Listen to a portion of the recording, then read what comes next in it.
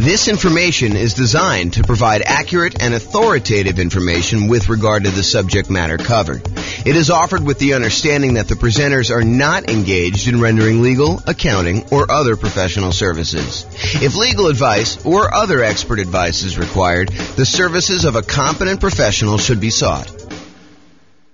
Welcome to the Orlando Real Estate Investing and Real Estate Financial Planning Podcast. Learn all about investing in real estate in Orlando, Florida, with a combination of real estate financial planning and modeling with numbers specific to Orlando. Plus, syndicated, more generalized recordings of live and pre-recorded real estate investing classes, not all of them specific to Orlando. Be sure to stay tuned after the podcast for a message from our sponsors. Well, good morning and welcome, everyone. This is James Orr, and today we're going to do a class that is very similar to the class we did yesterday. Yesterday, we did a class on how to calculate cap rate, capitalization rate on rental properties. Today, we're going to do a class on how to calculate cash-on-cash return on investment. And I don't think it's a big secret that I'm not the biggest fan of cap rate. I think the shortcoming with cap rate is that it doesn't take into account the financing associated with the rental property that you're analyzing. It's just a way to determine how much income the property is producing, divided by what the purchase price or the current value is. That's what cap rate is. But when we calculate cash on cash return, we have to take into account the financing on the property. So we determine what the cash flow is after the mortgage and if we have PMI on the property. And then we divide that by what we invested into the property in order to determine how productive the cash we invested into the property is in producing one of the four, technically five, areas of return that we have on the property. And so that's what we're going to cover today in this particular class, provided the PowerPoint works. Oh, there we go. Okay, awesome. So today what we're going to do is we're going to walk through an example, and I'll tell you where I get the numbers for each step. And it looks like our police person has arrived for the class. So Nick can tell me if I miss any of the particular sources of the data for today's presentation. I think yesterday, I don't want to get him in trouble, but I think yesterday he was distracted by trying to do some work during the webinar. Today's Saturday, so shouldn't be as much work. At least that's my guess. You can correct me if I'm wrong on that one. So, all right, so we're going to go through an example. I'll tell you where to get the numbers. Nick can correct me if I'm wrong. And I will start with a brand new spreadsheet I made. I made two of these. I made one for the visual cap rate on rental property calculator. And then now I have a visual cash-on-cash return on investment calculator for rental property as well. All it really does is it takes the calculation and it lays it out visually so that you could see like the relationship of all the different things that go in the calculation. It's not anything crazy. I mean, it's just kind of a nice little, at least I think it's a nice little visual. You guys can tell me if you think it's not nice. So we'll go over that, my brand new spreadsheet. And then the spreadsheet that I've had now for, probably at least a year now. I think I did this last like March or so. So, we're coming up on a year for the world's greatest real estate deal analysis spreadsheet. And you can go ahead and download a copy of the world's greatest real estate deal analysis spreadsheet at realestatefinancialplanner.com/spreadsheet.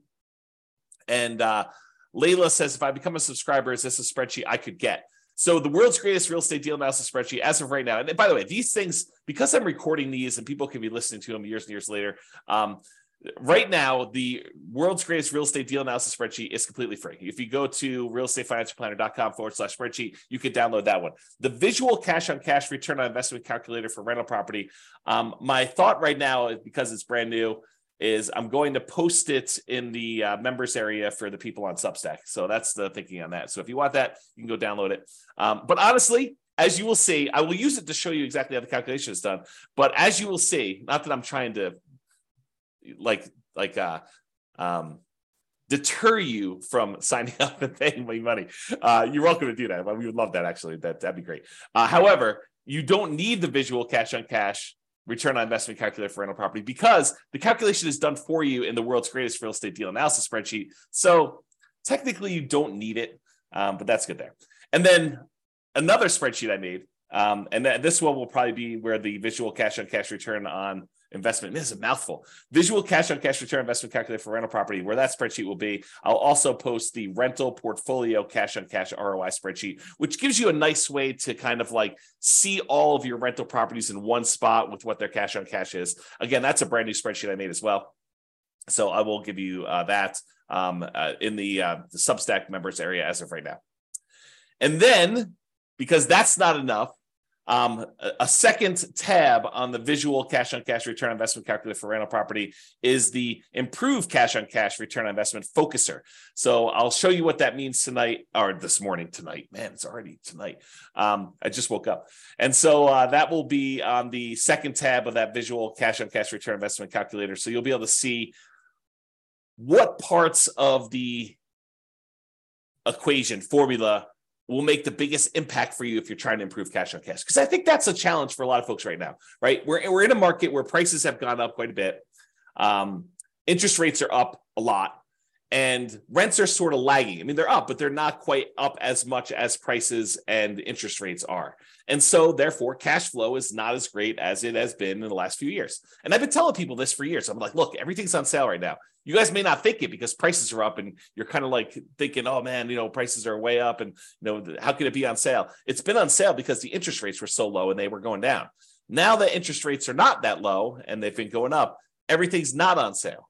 And so I think that that's frustrating a lot of folks. And it's a lot of what we're focusing on in this market, right? If you've got a property, especially if you've got property where you've owned it for a while and equity has increased quite a bit, and you're thinking to yourself, okay, I've got all this equity, maybe I should re-leverage up, or maybe I should sell this property and redeploy this capital somewhere else, or maybe I should go get like a HELOC or on the investment property and take some of that money and reinvest it. I think the challenge a lot of folks are having is, what am I going to buy with this? I've got this amazing loan on this property. I got a ton of equity. And so the equity is not super productive because, prices are up and equity has increased. And the cash flow on it's not as amazing as it once was, especially when you think about it in return on equity, which I need to do a class on return of equity, but I digress. Third day in a row with the I digress stuff. So anyway, if the problem we're having is that what do you do? Do you redeploy that capital? And tomorrow's class, I just posted it this morning. Tomorrow's class is what does it mean to be financially independent? And I will go over all the different components that could make you financially independent. It's not just one thing. And so we'll go look at those and then you can decide, hey, look, I want to be financially independent using this particular measure, this way of getting there. And so now you can ignore all the other noise out there and decide, I don't need to worry about whatever it is, crypto or fix and flips, or, even buying more rental properties if that's, not your strategy. I can ignore all those other things and really focus in on this one area because that's the way to be financially independent. And honestly, if you've heard the old story about Warren Buffett and his airline pilot, the airline pilot basically asked Warren Buffett, the secret to being successful. And he told him, make a list of the 20 most important things that you want to accomplish in your life. And so the airline pilot goes, he makes this list of the 20, he says, okay, rank them from 1 to 20, 1 being the most important, 20 being the least important. And then Warren Buffett says, okay, now take number 5, anything below number 5, that list are the things that you must avoid at all costs because they are distractions. They are things that seem important, but they're not, because you really need to focus all of your energy on those top 5 and only those top 5. You think that, oh, maybe I'll eventually get to number 6 and I really should be working a little bit on that now, or number 7 or number 11 or number 14. But really, that's the problem. The problem is that you think that those are important when they're really not important because you're never going to get to them. And they're going to distract you from achieving the top 5. And so really, tomorrow, what we're going to go over, not today, this is not today's class, but tomorrow we're going to go over is, focusing in on what is most important for getting you to be financially independent. And then realizing you need to ignore all the other crap, even though it's shiny object. You're like, ooh, the flipping land, that sounds amazing. Or, doing short-term rentals, that sounds amazing. Or, doing this nomad thing, I just learned about that. That sounds amazing. And maybe that is in your top 5. But if it's not in your top 5, you need to be able to say no. And I think tomorrow we'll get some clarity on that. Okay, now that I'm way off topic, today, we're going to go over the how to improve on cash return investment with the focuser. And if you want to see more examples of me calculating cash on cash, you're welcome to go to realestatefinancialplanner.com/calculate-cash-on-cash. So calculate cash on cash with dashes instead of spaces. Okay. So this is it. This is the visual cash on cash return on investment calculator for rental property. And all it does is it walks you through visually what is happening in order to get there. And if you were on the call yesterday, the webinar yesterday, you heard me go through this very similar looking thing to do cap rate. Why? Because they're similar because up to the net operating income calculation, they're identical. You need net operating income in order to calculate cap rate, and you need net operating income in order to calculate cash on cash return. So they look similar enough to there, but once we get to net operating income, we do something different with it for the calculation for cap rate. For cap rate, we divide it by purchase price or the current value of the property. For cash on cash, we're going to subtract out all the mortgage expenses, and then we're going to divide that by the total cost to close, or the total amount we invest in the property in order to determine it. So that's where we're headed today. A recap for those that didn't watch yesterday's webinar, or listen to the podcast or whatever you're doing. All the red inputs on here are what I call primary real estate metrics. They are things that you don't have to calculate them. You get them from somewhere else. For example, rent. You're not calculating rent. You're just getting it. Rent appears. It's what you can get for the property. Or, what your property taxes are. It's not like you need to calculate that. All the blue ones are ones where you calculate. You take, two primary inputs like rent and other income, and that gives you gross potential income as an example. So all the blue ones become these kind of they're almost like compound calculations when I think about real estate kind of like metrics, the hierarchy of real estate metrics, like how we get the calculation. The more complicated it is, the more inputs it has, the more likely it is to have errors, and the less you should trust it in a lot of ways, right? And so the further down this line of calculations we go, the more errors we've kind of inserted into the calculation. And so the less certain we should be of that kind of number. And so some of these get really, really complicated. Like when we look at the overall return on investment we have from appreciation and debt pay down and the tax benefits of depreciation and the cash flow on the property. We have all four of those things going in, and all the inputs that go into getting to that point. That number is awesome. We love that number, but it doesn't really have a lot of certainty in it because there's so many assumptions that go into it. You'll see just the assumptions for one of those areas on the cash on cash return investment today. So we're kind of going there.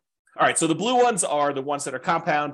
The yellow ones are ones that take both a compound and put a secondary one, and you also have primaries or more than one kind of blue one in there. And so you can kind of see they get more complicated as we go down. The red ones are all the ones you're going to need inputs for, and the green one's kind of what we're seeking. It's the only one that's not color-coded based on how it is in terms of the hierarchy of metrics there.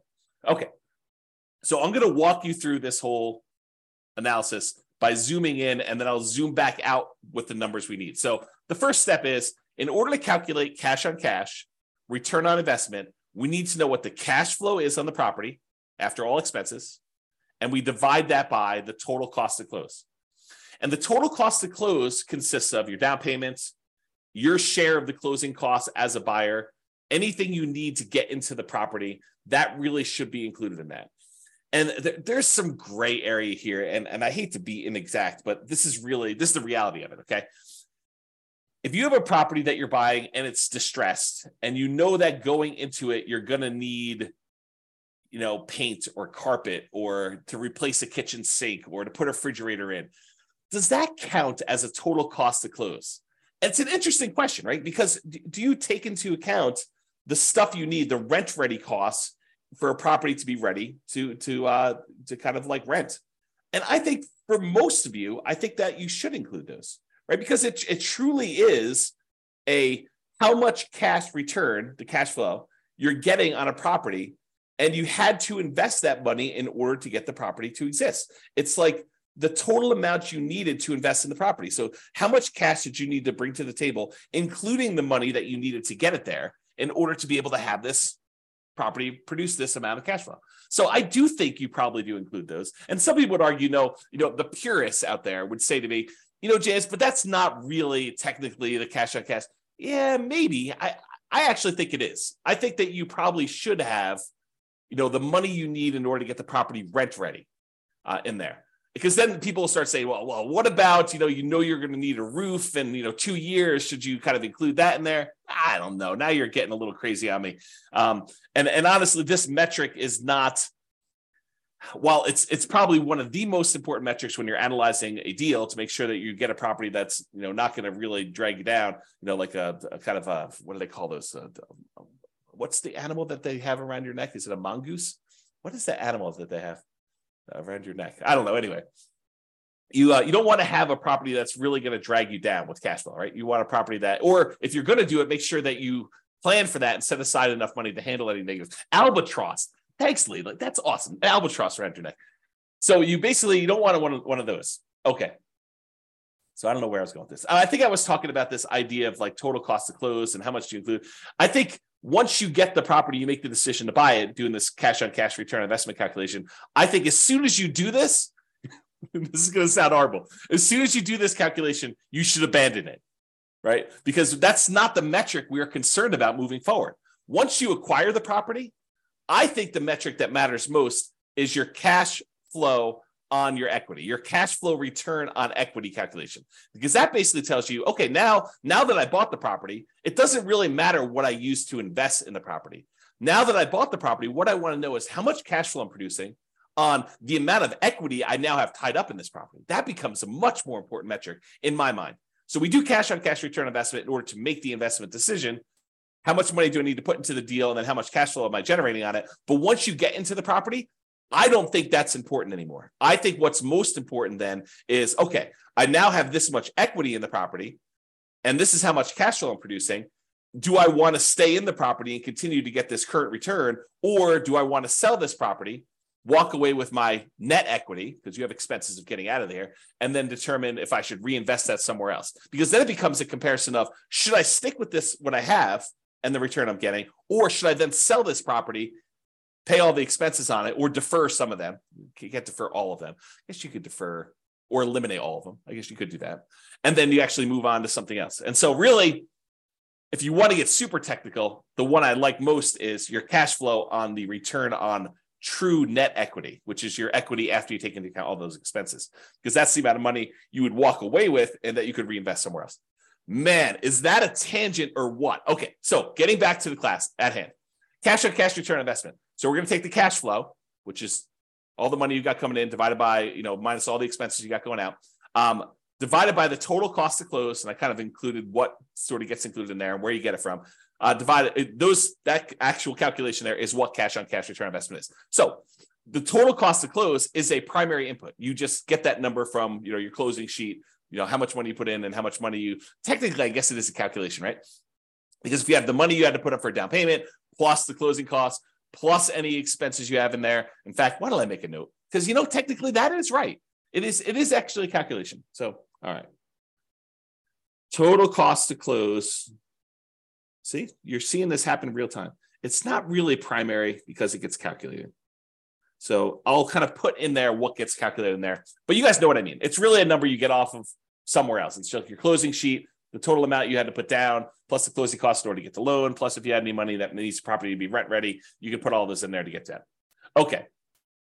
And I won't even go down the rabbit hole. I won't let you guys distract me and talk about reserves here, right? Because technically, you probably should have reserves in order to buy a rental property. I think it would be imprudent for you to go buy a rental property without reserves. And then you got to ask yourself, well, James, should I put my reserves in my total cost to close? Because I really need that money set aside in order to do that. So really the cash on cash return investment is going to be even lower because you really should have, probably 6 months or 12 months of reserves, depending on what you're keeping it in, which I'll actually do another class on reserves. But there you go. I won't even go there. All right, so stepping back. So we were doing this section before where we talked about cash flow divided by total cost to close gives you cash on cash. Now I'm going to say, well, how do we calculate cash flow, right? What does cash flow, the calculation look like? And really what cash flow is, it's your net operating income, which is the amount of income you have coming in on the property, net of all your operating expenses, which I will show you how to calculate. We're going to zoom back out. But net operating income is basically all the income you have coming in on the property after expenses, except for mortgage expenses, which is where we're getting next. So you take net operating income and you subtract out whatever your mortgage payments are. And by the way, most of the time we do these calculations yearly. So this net operating income is the yearly net operating income, and the mortgage payments are your yearly mortgage payments, and your cash flow is your yearly cash flow. And then your total cost of close is whatever total cost of close is. It's not monthly or anything like that. Okay. So net operating income minus mortgage payments minus private mortgage insurance if you happen to have PMI. So in most cases, if you're buying an investment property, you're not going to have PMI, because most of the time when you buy an investment property, you're going to put 20% down, sometimes 25% down, because the difference in interest rate between a 20 and a 25% down payment is oftentimes enough such that you should probably figure out a way to come up with the extra 5% in order to get the better interest rate. But go do the calculations both ways. Quote it out, to run your world's greatest real estate deal analysis spreadsheet with 20% down and whatever the interest rate your lender gives you there, and then run it again with 25% and see what the difference in cash flow is, because the interest rate is going to be better and you're going to be borrowing less. So usually your cash flow is significantly better when you do 25% down. So a lot of times you'll put 25% down. Okay, so most of the time when you're buying investor property, you're going to have no private mortgage insurance. However, there is a 15% down non-owner occupant, aka investment mortgage. So you technically could buy a property with 15% down. In that case, you would have PMI. And you could either pay the PMI upfront as a one-time lump sum payment, which starts looking an awful lot like you're getting closer and closer to putting 20% down anyway. So you have to make a decision about that. Or most people would probably look at it in terms of a monthly private mortgage insurance payment, where you could actually get, pay a little bit each month until you get up to 80% loan to value. And then usually that private mortgage insurance payment will drop off and you will not have it anymore and it'll go to zero. Okay. And that's not the only way that you can have private mortgage insurance when you're calculating this cash on cash. Let's say you're doing the nomad real estate investing strategy where you're buying a property as an owner occupant. You're going to live there for at least a year. It's a requirement of the lender that you do that. And then at the end of the year, you're going to convert it to a rental. Well, a lot of times we will run analysis when we buy that property to say, look, I know I can't rent it in year one, unless you're doing like house hacking where you have a roommate with you or something like that, or renting out a duplex or triplex or fourplex. And so you're going to look at it and say, I've got this property now that I'm either able to rent out if you're house hacking, you're doing duplex, triplex, or fourplex, or whatever you're doing. Or a year from now, once the property I've lived in a property for a year, I'm going to convert it to a rental. What would cash flow look like either now or then? And most of the time I tell you just to analyze it now, because it's just simpler. So if you go and do that, and you're putting less than 20% down, you're doing like a 5% down conventional loan, or a 3.5% down FHA loan, or 3% down conventional, or nothing down USDA, or nothing down VA loan, like all of those low down payment options that you could use to buy an owner occupant property that you're moving into. In those cases, except for VA, you'll have PMI. And for those that don't know, I just assumed everyone knows what PMI is. PMI, private mortgage insurance, is an insurance that you pay to protect the lender in case you default. And the way I like to describe it is, imagine for a minute the lender says to you, hey, look, I will loan you money in order to help you buy this house. And you're like, great. And they say, okay, what I'd like you to do though is I want you to have some skin in the game so that if the property value goes down, I'm protected, and that you would lose money first. And you're like, hey, that sounds reasonable to me. You're willing to loan me money in order to buy this house. It sounds reasonable that I have some skin in the game to do that. And so what the lender says is, I'd like you to put down 20% so that if the property value dips and I have to foreclose on you because you stop making payments, that I'll be able to get all of my money back out, all that 80% value back out. And I will feel very, very safe in that position. And you're like, well, that sounds reasonable to me, but what if I wanted to put less down? And the mortgage company says, hey, let me think about that for a minute. Well, I'll tell you what I'm willing to do. If we find a third party, private mortgage insurance company, we find this third party and we say to them, look, the buyer, you, will go ahead and pay them a fee, and they will take the risk on if there's a foreclosure and I am going to end up losing money. So what they will do is they will insure me as the lender for you only putting less down, as if I had put 20% down. Kind of a way to think about it, right? So what basically it does is it protects the lender in case they have to foreclose and they don't get all their money back as if you put 20% down. If you put 20% down, they feel comfortable. But when you don't put 20% down, they don't feel super comfortable. And so they want this third party in the way to protect them in case you default. And so you're paying the third party private mortgage insurance company a fee to protect the lender in case you default. That's what it is. In a lot of cases, not all, FHA doesn't ever go away, but in a lot of cases, the private mortgage insurance payments will go away once you get to 80% loan to value. Once you get to that 20% cushion of equity from the property value going up and you paying down the loan. So That's where you get this from. The mortgage payments, you're going to get those from your mortgage payment statement or your lender. They're going to tell you what your mortgage payments are. The private mortgage insurance number, you're going to get that from your lender. They're going to tell you, hey, look, your PMI payment is going to be either X number of dollars upfront as a one-time payment or monthly in order to, kind of help offset this risk and pay the mortgage insurance premium until you get to, 80% loan to value or 78% loan to value or whatever it is for them. So you're going to get those numbers from there. And then we already covered where to get the total cost to close. So we've got to the point now where we've calculated cash flow from net operating income, which is calculated. We'll show you how to do that here in a second. And then you get private mortgage insurance and your mortgage payments from those sources. All right. Let me take a break. All right. Zooming back out a little bit more. Now we've covered net operating income. We've covered mortgage payments. We covered private mortgage insurance, covered cash flow, total cost to close, and now cash on cash return on investment. Now we're going to step back and say, well, how do you calculate net operating income? Well, net operating income is really the net after expenses of the income you have on a property. So what does that mean? Well, we have this gross operating income. That's the amount of income you have coming in on the property, gross, before expenses. And then you have your operating expenses.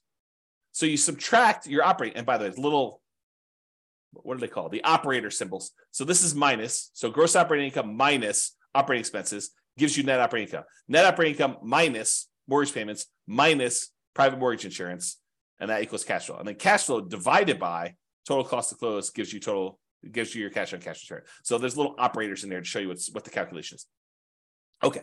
So gross operating income minus your operating expenses. So all the operating expenses are, which we're going to cover here in a second, all the things that cost you to operate the property: taxes, insurance, maintenance, property management, things of that nature. So those are all the operating expenses. And the gross operating income is going to be all your rent, stuff like that, which we're going to show you how to calculate here in a second as well. Okay, any questions on that? So these are not inputs for you, right? These are not the red boxes where you need to come up with them. They're calculations, which we're going to calculate here in a second. All right, we've zoomed out again. Let's go calculate what gross operating income is. Well, gross operating income is the gross potential income. Gross potential income is all of the income you could possibly produce if nothing were to go wrong with your particular property. It's like, in a perfect world with no vacancy, how much money could this property produce for me? Okay, we're going to calculate that here in a second. Next step. Minus, so that gross potential income minus how much you've set aside for vacancy. And you say to me, okay, so vacancy, where do I get that number from? Well, vacancy is an estimate of how much we think the property will be vacant in the future. I guess you technically could do it in arrears. If you wanted to calculate what your cash on cash return was over the last year, you could do something like that. But most of the time, it's a forward-looking number, right? We're trying to say, how much will this property be vacant? And if it's a property that's not desirable and you're trying to get like absolute very top of the possible range of rents, might your vacancy be higher? Probably, especially if you wait for your current tenant to move out before you start doing repairs and marketing your property to find your next tenant. However, if you start way early, even before the current tenant is out of the property, you ask your current tenant, 90 days before their lease is about to expire, do you want to renew your lease, or should we start marketing the property in order to find the next tenant? Then you could start marketing the property if they don't tell you within a very short period of time, within a week or so, hey, listen, I do want to renew, or no, I plan on moving out. Then you could start marketing your property, 60 to 90 days before the property becomes vacant. Shouldn't your vacancy be a little bit lower? Even if you start searching for a tenant with higher rent early on, and if you're not getting calls, you're not getting inquiries, you drop the rent a little tiny bit, do it for another few days, see if you're getting calls and inquiries, and then drop it another little bit. Until finally you're at whatever the fair market rent is, and you're getting a reasonable number of calls and inquiries and applications on your property. And because you're starting 60 to 90 days in advance, taking 3 or 4 or 5 days or a week in order to test the slightly higher rent before you drop it a little bit and then continue testing it to refine it. If you do that as a strategy, won't your vacancy be a lot lower? So if you're using this strategy of starting 69 days in advance, and you're testing your rents, and you're definitely a good salesperson about being able to, talk to people and sell your property and tell them about the pros and cons and the benefits and why they should rent from you and not the other house down the street. If you're good at sales and you're, selling the tenant, and you're also good at marketing the property, you've got really good photos, you got really good description, you got a good process. The property shows well because the current tenant is a high quality tenant that's taking care of the property, and you've done all the maintenance of the property so that it looks good when you're showing it with the tenant there. Like, if all these things are true, then vacancy, I think, should be in that kind of like 3% to 5% range, probably closer to 3%. But if you're kind of like lackadaisical, a little bit reactive in your kind of thing, you're kind of testing high rents, you're thinking, I'd rather have a month of vacancy, but get $50 more a month in rent because that makes sense to me, which it doesn't. But, you're thinking of all these kind of different strategies, then maybe you're kind of like vacancy is going to be 5 to 8%. Or maybe you're hiring a property manager and they're not doing a great job. Maybe that's 5 or 8%, or even higher. I mean, if you have like a really poor quality property and it's in a rough part of town and it's hard to fill, and you're trying to get really top dollar for the rent because that's what you believe you should be doing, you might have higher than that. Or if you have a lot of turnover where you have tenants that are constantly being evicted because you have a low quality tenant pool, and by the way, you'll find better quality tenants by starting earlier. You get planners. You get someone who's like, I don't need a property tomorrow because I'm evicted. I'm living on the street. I need a property tomorrow in order to find this. My lease is going to expire at the end of whatever it is, March, and so that's when I want my property. And so I'm going to start looking in January to find my replacement. That's the type of planning tenant, high quality tenant that you want. Someone who's thinking ahead. Someone who's not like out on the street looking for a property to live in tomorrow. I mean, and that's the type of people you get, or a lot of vacancy where you're waiting for someone to move in if you've got a property that's vacant and you're trying to advertise. Okay. So the vacancy one you use that as a percentage of the rent you're collecting, because, we have that thing there. So you can kind of do the calculation. I think, if you don't know any better, 5% is probably pretty reasonable for that number. If you're a good property manager and you know what you're doing, 3% I think is a little bit of a better number. And if you are a train wreck, man, that sounds horrible. But if you're a train wreck with your property management skills, then use a higher number. Okay. Am I doing a good job, Nick, with getting these in here? Make sure we got all this stuff. Okay, good. Let me know. All right, so gross potential income, which we'll show you how to calculate. That one's really easy to calculate. And then minus vacancy dollar, that gives you that gross operating income, which we're going to need. Yeah, Nick says I'm doing a good job, so thank you. So you take all that stuff from the gross operating income, we're going to subtract that from the operating expenses. So what are operating expenses? Well, I told you before what they were. It's like property taxes on a property, and property insurance and HOA fees and your share of utilities as the landlord and other expenses and maintenance and property management. So let's go through those just to make sure we kind of understand.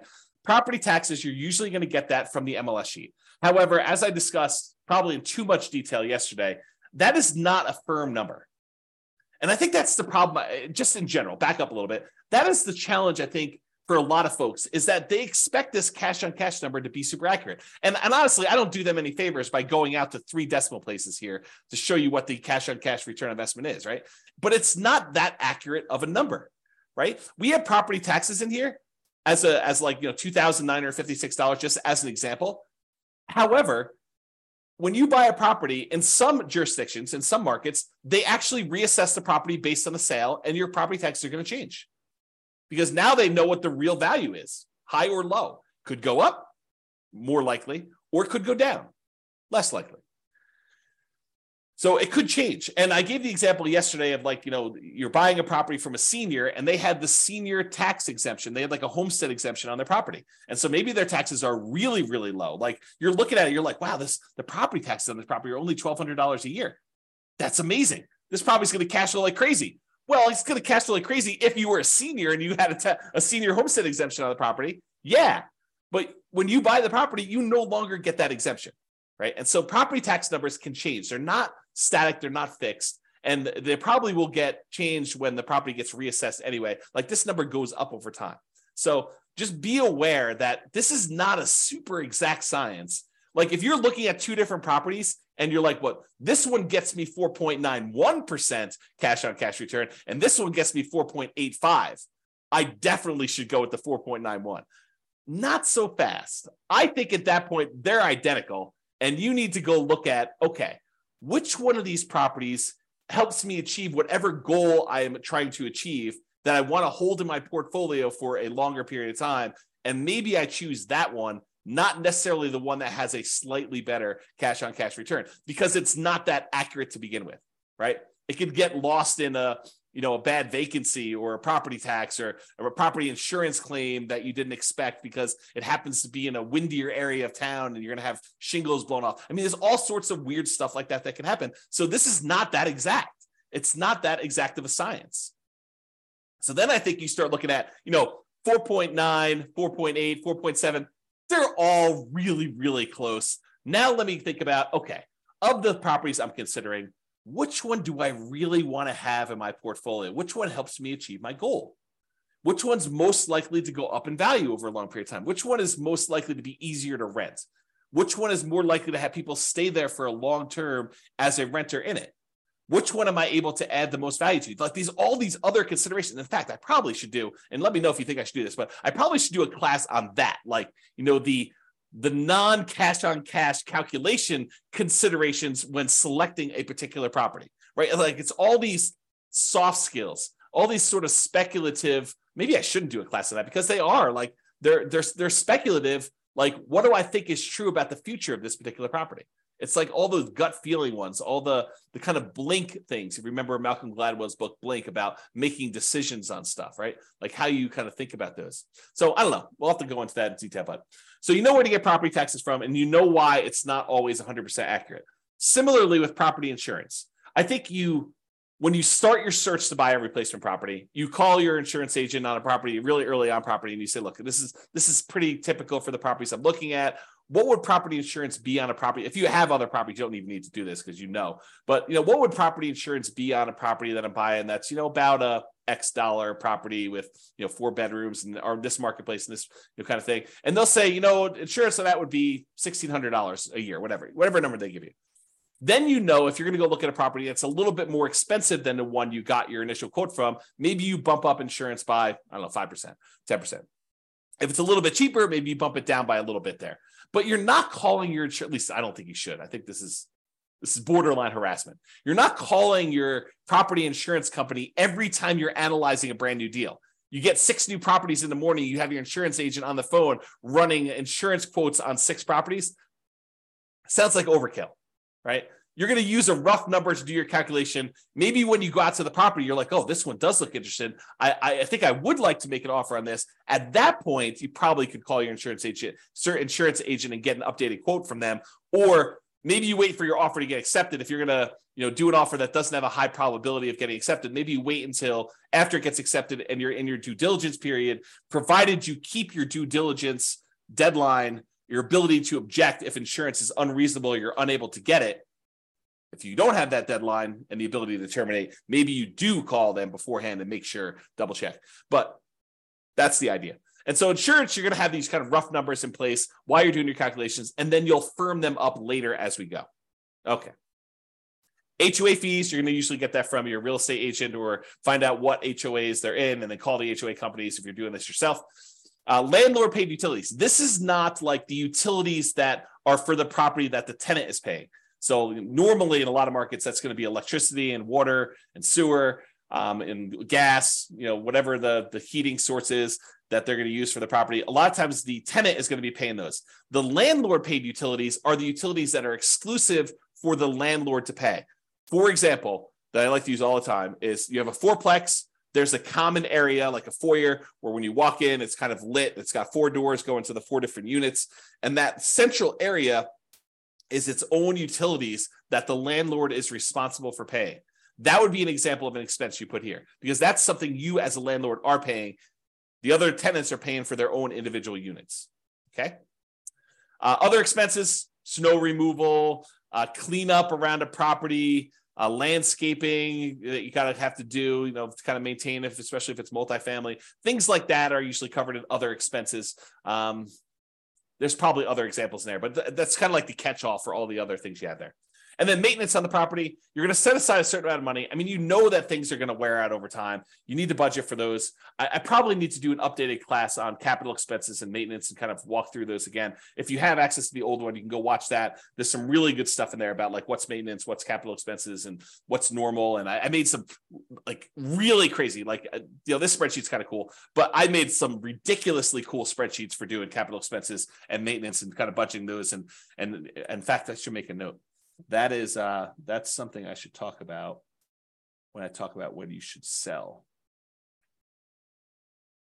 All right, made a note for myself. Thank you. All right, cool. So those are the maintenance things. You should definitely have a maintenance number. So typically what it is, it's a percentage. You can really do the full calculation and say, look, these are the components and this is how frequently and this is how old they are. And you could do the calculation. That's what one of the spreadsheets does. Or you could say, look, I'm going to set aside whatever, to 8%, 10%, 12%, 15% of the rents coming in to set aside for maintenance on the property. And again, that's forward-looking. That's an estimate. Is it possible you could have a tenant stay in a property for 12 years and you not have to replace carpets for 12 years? Yep, definitely possible. Is it possible that you could have 3 tenants in 3 years, just no fault of your own, just, the tenant moves in, they get a job offer in another state, they move out. Another tenant moves in, they decide to fall in love and get married and they move out. Another tenant moves in, they only going to be there for a year and then they move out at the end of the year. And then after 3 relatively hard turns from 3 hard tenants, you have to replace carpet. Is that possible? Sure. But you're kind of estimating moving forward. All right. And then finally, property management. If you're going to do property management yourself, a lot of times you'll use zero here. If you're going to do property management yourself, some people will put, some of their hard costs of doing property management. I think fewer people, but some would probably put in, a nominal fee for what their hours are worth doing that. And then of course, if you're hiring a professional property management company, you would actually put in what your cost is to have them do the work for you there. Okay. No questions, I assume. If there are questions, you go ahead and put them in there. So that is how you calculate those. Let's step back one more time to show you how to calculate gross potential income, but it's really easy.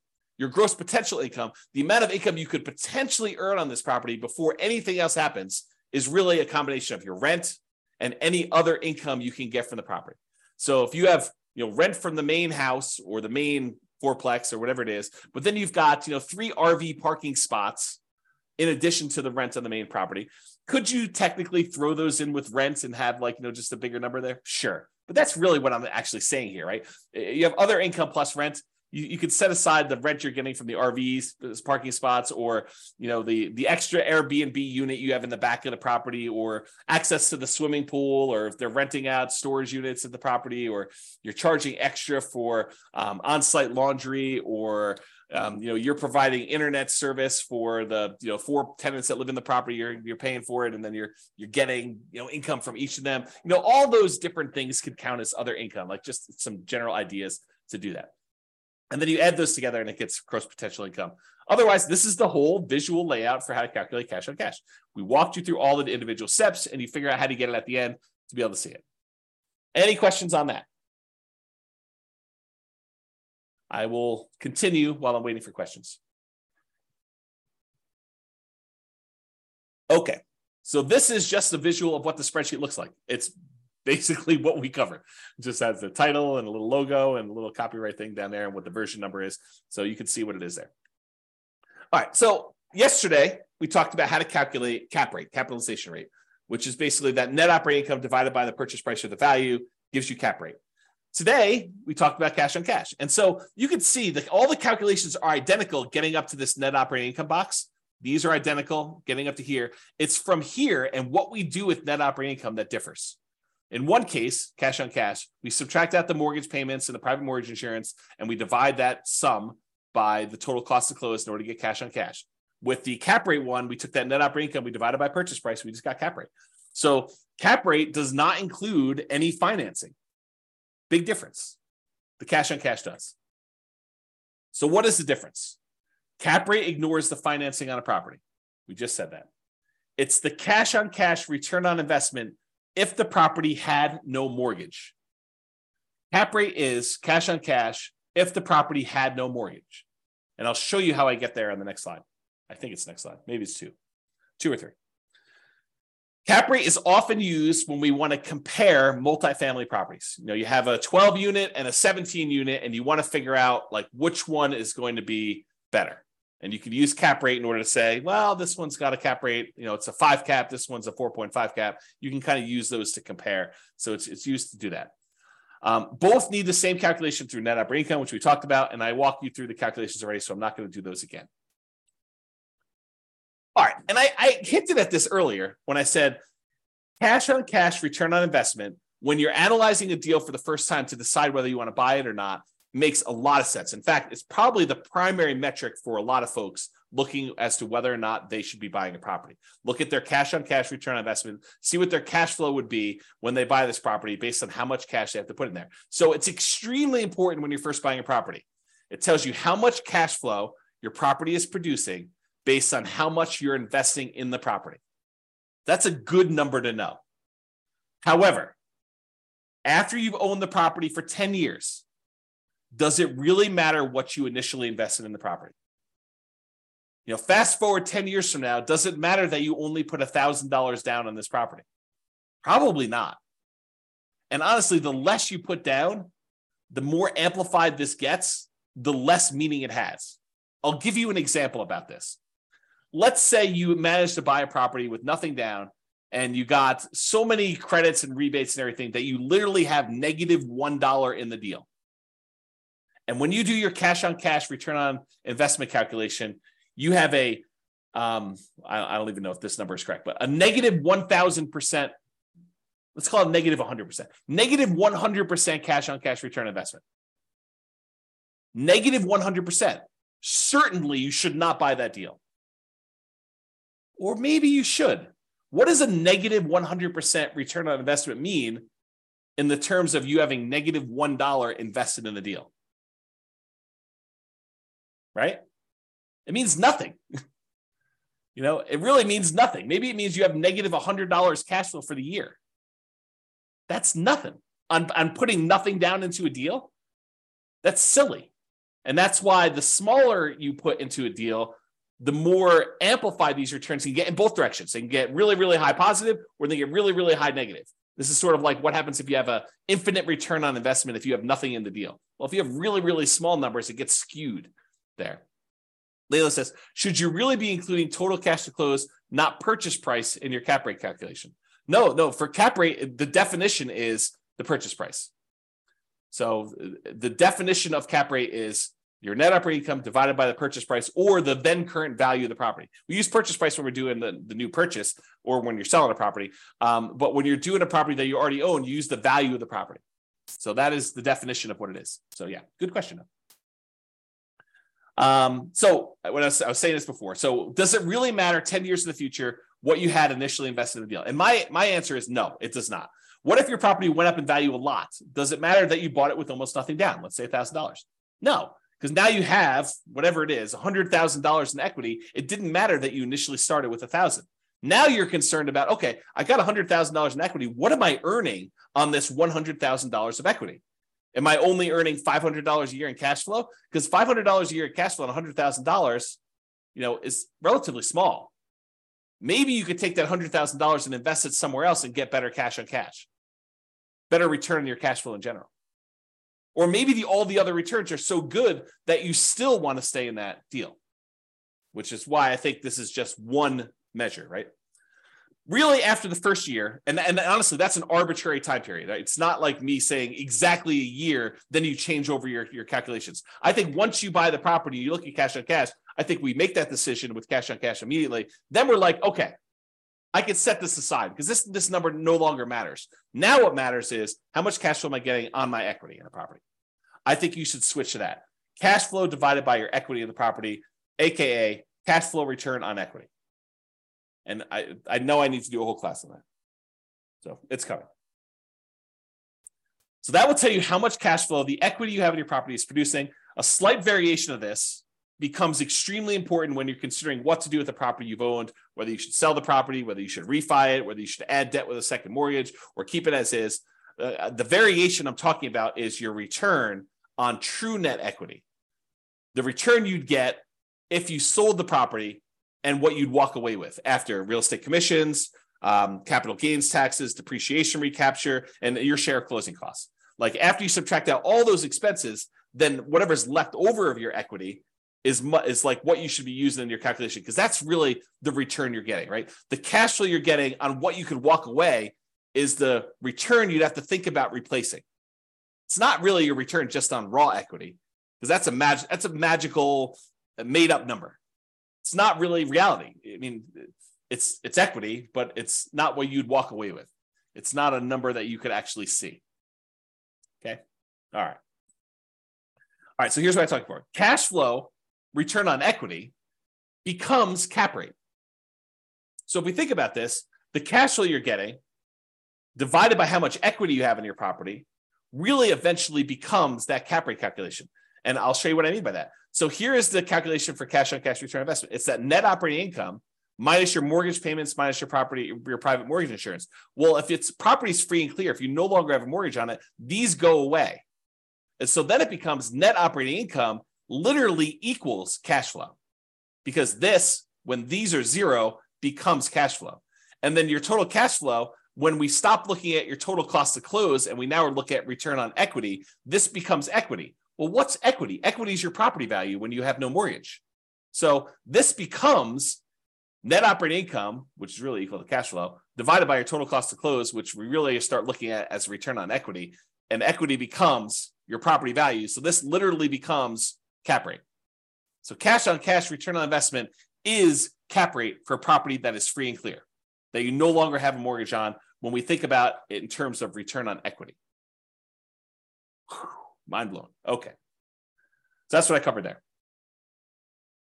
And by the way, this last slide, if you never understood this, it doesn't matter.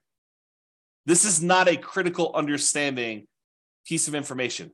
It's sort of like a fun parlor trick, helpful to realize if you're thinking about things in certain ways, but otherwise it is superfluous. You do not need to know this. It's not on the test. Okay, there we go. All right, so what are typical cash on cash return on investment numbers? I wish I could tell you, they're always this, but there's so many variables. It can vary by market. If you're looking in California versus New York versus Florida versus Texas versus Colorado, like all of these different markets in general, and even city specific, have varying what's normal cash on cash return on investments. And so they can vary a lot. And even within the market, you can't say, oh, all the properties in Fort Collins, Colorado are all 5% cash on cash, which they're not. I mean, you know that just by gut instinct, right? There are deals that are better than others. And what you can negotiate on a deal is better than others. Plus, even if all the properties were identical, the financing you get on a property changes your cash on cash return on investment. So there's no way that they could be good, because someone getting a 20% down loan in order to buy this as a non-owner occupant is going to be very different than someone getting 25% down loan on that property, or someone buying it as an owner occupant with 20% down, or an owner occupant with 5% down, or an owner occupant with 3.5% down FHA loan. Like the loan type now changes your characteristics of this, right? Because it not only changes the mortgage payments and PMI in a lot of cases, but it also changes the total amount you invested in order to buy the property. You put more down, that number gets bigger. You put less down, that number gets smaller. You put more down, the cash flow tends to get bigger because your mortgage payment gets smaller. If you put less down, your mortgage payment gets higher and your cash flow tends to go down. So it's like a combination of both these things, and they don't act equally. If you were to graph this, it's not linear. It's not like, oh, if I put more down, I automatically get exactly that amount more in cash flow. No, doesn't work that way, especially since interest rates change based on your loan type and how much you put down. You put down 20% to buy it as a non-owner occupant versus putting down 25%. It's not just you put 5% more down. It's also that the interest rate you get from the lender for putting 20% down is different than the interest rate you get from putting 25% down. That's what makes this complicated. It's not easy. You need to actually sit down with a spreadsheet, the world's greatest real estate deal analysis spreadsheet, enter your numbers for both types of loans you're considering with the actual interest rates and actual down payments, and see what happens to your cash flow. And sometimes it makes sense to put more down. Sometimes it makes sense to put less down, partially depending on what your goal is. See the class tomorrow. Okay. Let me make sure I covered everything I want to cover in here. Yeah. And the thing I pointed out before, putting less down tends to amplify your cash on cash return, tends to make it bigger because that amount you put down is in the denominator, total cost to close. So that as that number gets smaller, it tends to amplify, it tends to make whatever your return is bigger. If it's positive, it gets bigger positive in general. If it's negative, it tends to get bigger negative. So when you're doing Nomad and you're putting very small amounts down, you can have these really abnormally high cash on cash returns and these abnormally low cash on cash returns, negative, okay? In general, nicer, high demand properties tend to have lower cash on cash return on investment numbers. If you want to go buy pretty properties that you feel really good about, and you're like, I like this property, it's really, really nice. In general, those tend to have lower cash on cash return investment numbers. Usually the properties that have better net operating income, better cash flow on them are the properties that are rougher, less nice. They're ones that they have some type of economic or location challenge or structural or conditional challenge on them. Those are the ones you tend to get better cash flow. This is like the classic slumlord kind of metaphor or kind of terminology, right? You tend to associate the people that have these cash flowing properties as these slumlords because the properties tend to be run down. You tend to kind of like forego some maintenance to improve their cash flow by having that lower maintenance number. And they kind of like live on the fringe trying to get these higher cash flows on that. Or these nicer high demand properties tend to be lower. There's some exceptions to this, right? You do nicer properties that are Airbnbs, maybe you can have enough income where those become nicer. So like a short-term rental, vacation rental sort of strategy could help you overcome that. But with traditional long-term buy and hold properties, that's the general rule of thumb. All right. So have I carefully avoided telling you what a typical cash on cash return on investment number is by explaining to you how much they can vary market to market and within the markets and based on the financing you're getting and like all those different things? Can you see how I narrowly avoided having to give you a number because they are all over the place? All right. I want to make sure. All right. So this is a new spreadsheet. Yeah, too many variables. Exactly. You need to run the numbers and the more deals you run, Layla, if you go analyze, 50 deals from the MLS and you start getting a feel for what it is, what a good cash on cash return on investment would be in your marketplace with the type of financing that you're looking to do. Then you start seeing a range. You're like, oh, this one's, 2%, this one's 3%, this one's 3.5%, this one's 1%. And then you get the feel for like what the range is. And then when you find one that is, near the top 20% of your range, and it hits all of your other goal requirements and kind of restrictions there, kind of like your selection criteria, then you could say, well, this seems like a pretty good deal. It's not necessarily the highest cash on cash return investment. It's, high, but it also has these other things going for it. So I think that's how you make your decisions. All right, rental portfolio, cash on cash return investment. So this just walks you through the calculations. You enter in your different properties here. You enter in your net operating income, mortgage payments, private mortgage insurance. I think it calculates cash flow for you. You put in your total cost to close, and it will calculate cash on cash return investment. So it'll do this, and then it summarizes what your average is for each one of these fields, each one of these columns, and your total. So that spreadsheet is also brand new. Just an easy way to keep track of this. If cash on cash return investment is important to you, which, as I just pointed out, you're probably not doing this, right? If anything, you'd want one that is your rental property portfolio cash flow return on equity number. In my opinion, that's a better number to know. And if you're going to do that one, you might as well do the return quadrants because you're going to want to know appreciation, debt pay down, depreciation, and the cash flow all at the same time, and reserves, and what the number is for those. So you'll probably want that, which it's coming. Okay. This is the world's greatest real estate deal analysis spreadsheet, very modestly named. It's my humility showing through in the naming of this particular spreadsheet that I made. But you can download a copy, realestatefinancialplanner.com/spreadsheet. And this is where your cash on cash return on investment is shown. In this case, it's the green little bars. It shows you what it is. It has a little number telling you what it is in year 1, 2, 3, 4, 5. Again, I don't think that's a good number to look at past year 1, but I do show it to you. And then cap rate for the first 5 years shows you those two in case you are a cap rate person. Because really the world is divided into people that are like, I'm more of a cap rate guy or gal, or I'm more of a cash on cash guy or gal. And so you can look at those kind of as two different worlds. And so whatever you want, it's there. And so you enter in all the numbers, like all the inputs, all the red boxes are just over here for analyzing the deal. And once you enter all this in, all these charts update. It's the one I'm highlighting is because there's a class on how to calculate cash on cash. is this one right here, which is where the number is. Otherwise, you do these numbers and all these other metrics charts get updated. All right. Any questions on that? Sweet. And then if you want to see what this number is over time, you can go look at this number, through year 40. This is just on the overrides tab of the same spreadsheet. So this is part of the world's greatest real estate deal analysis spreadsheet. It's a mouthful too.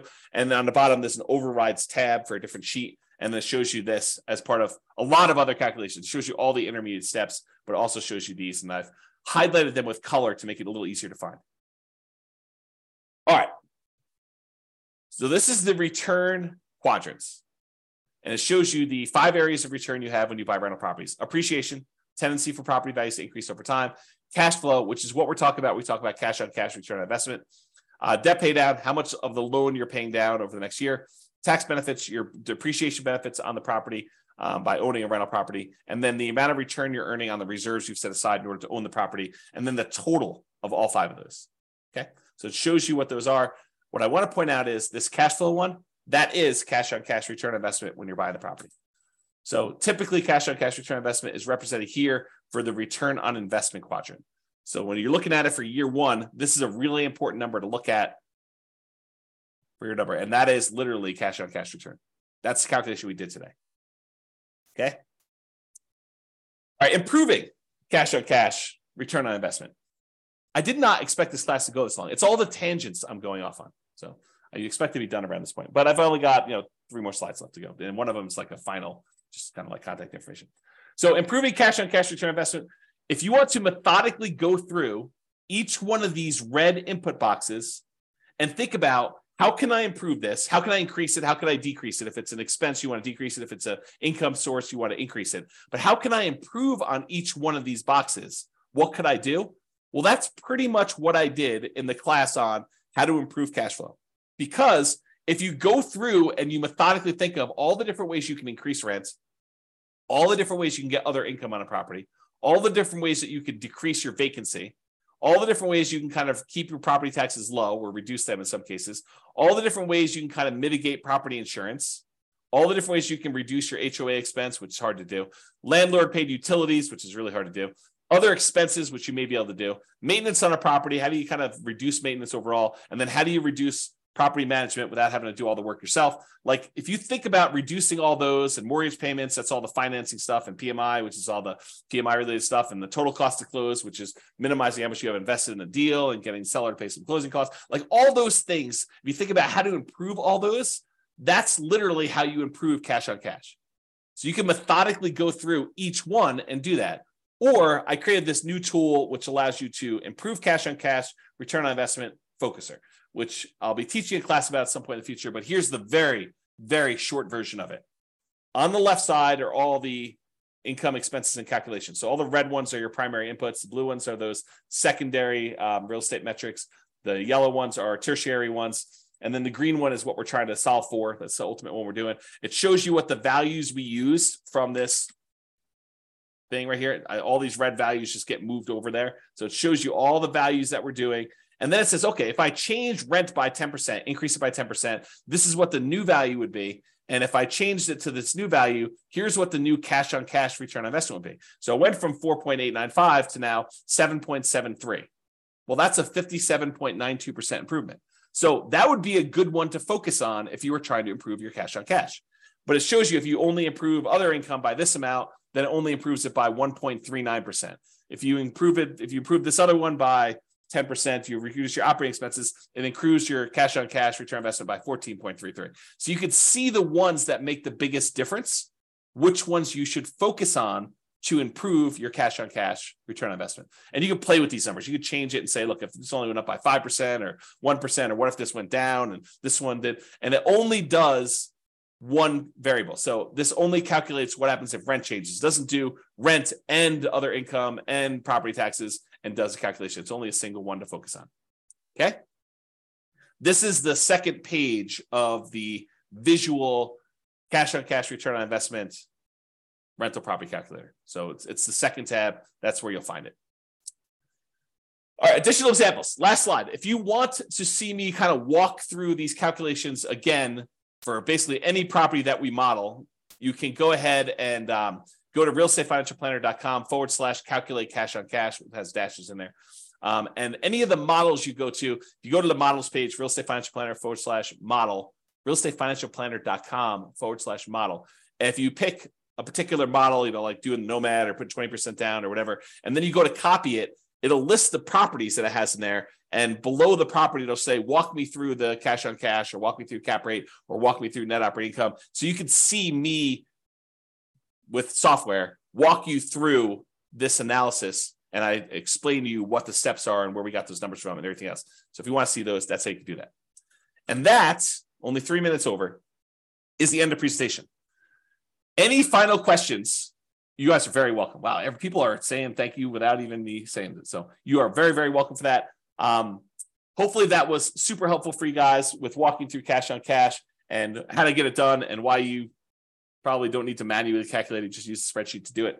But hopefully that'll be helpful. And I hope some of the tangents, like there's always this debate over, do I go off on tangents and give you the extra information that maybe wasn't on the slide, but it reminds me, it's like, oh, well, I need to tell you about this. And so let me go share with you this sort of insight on some other stuff. Yeah.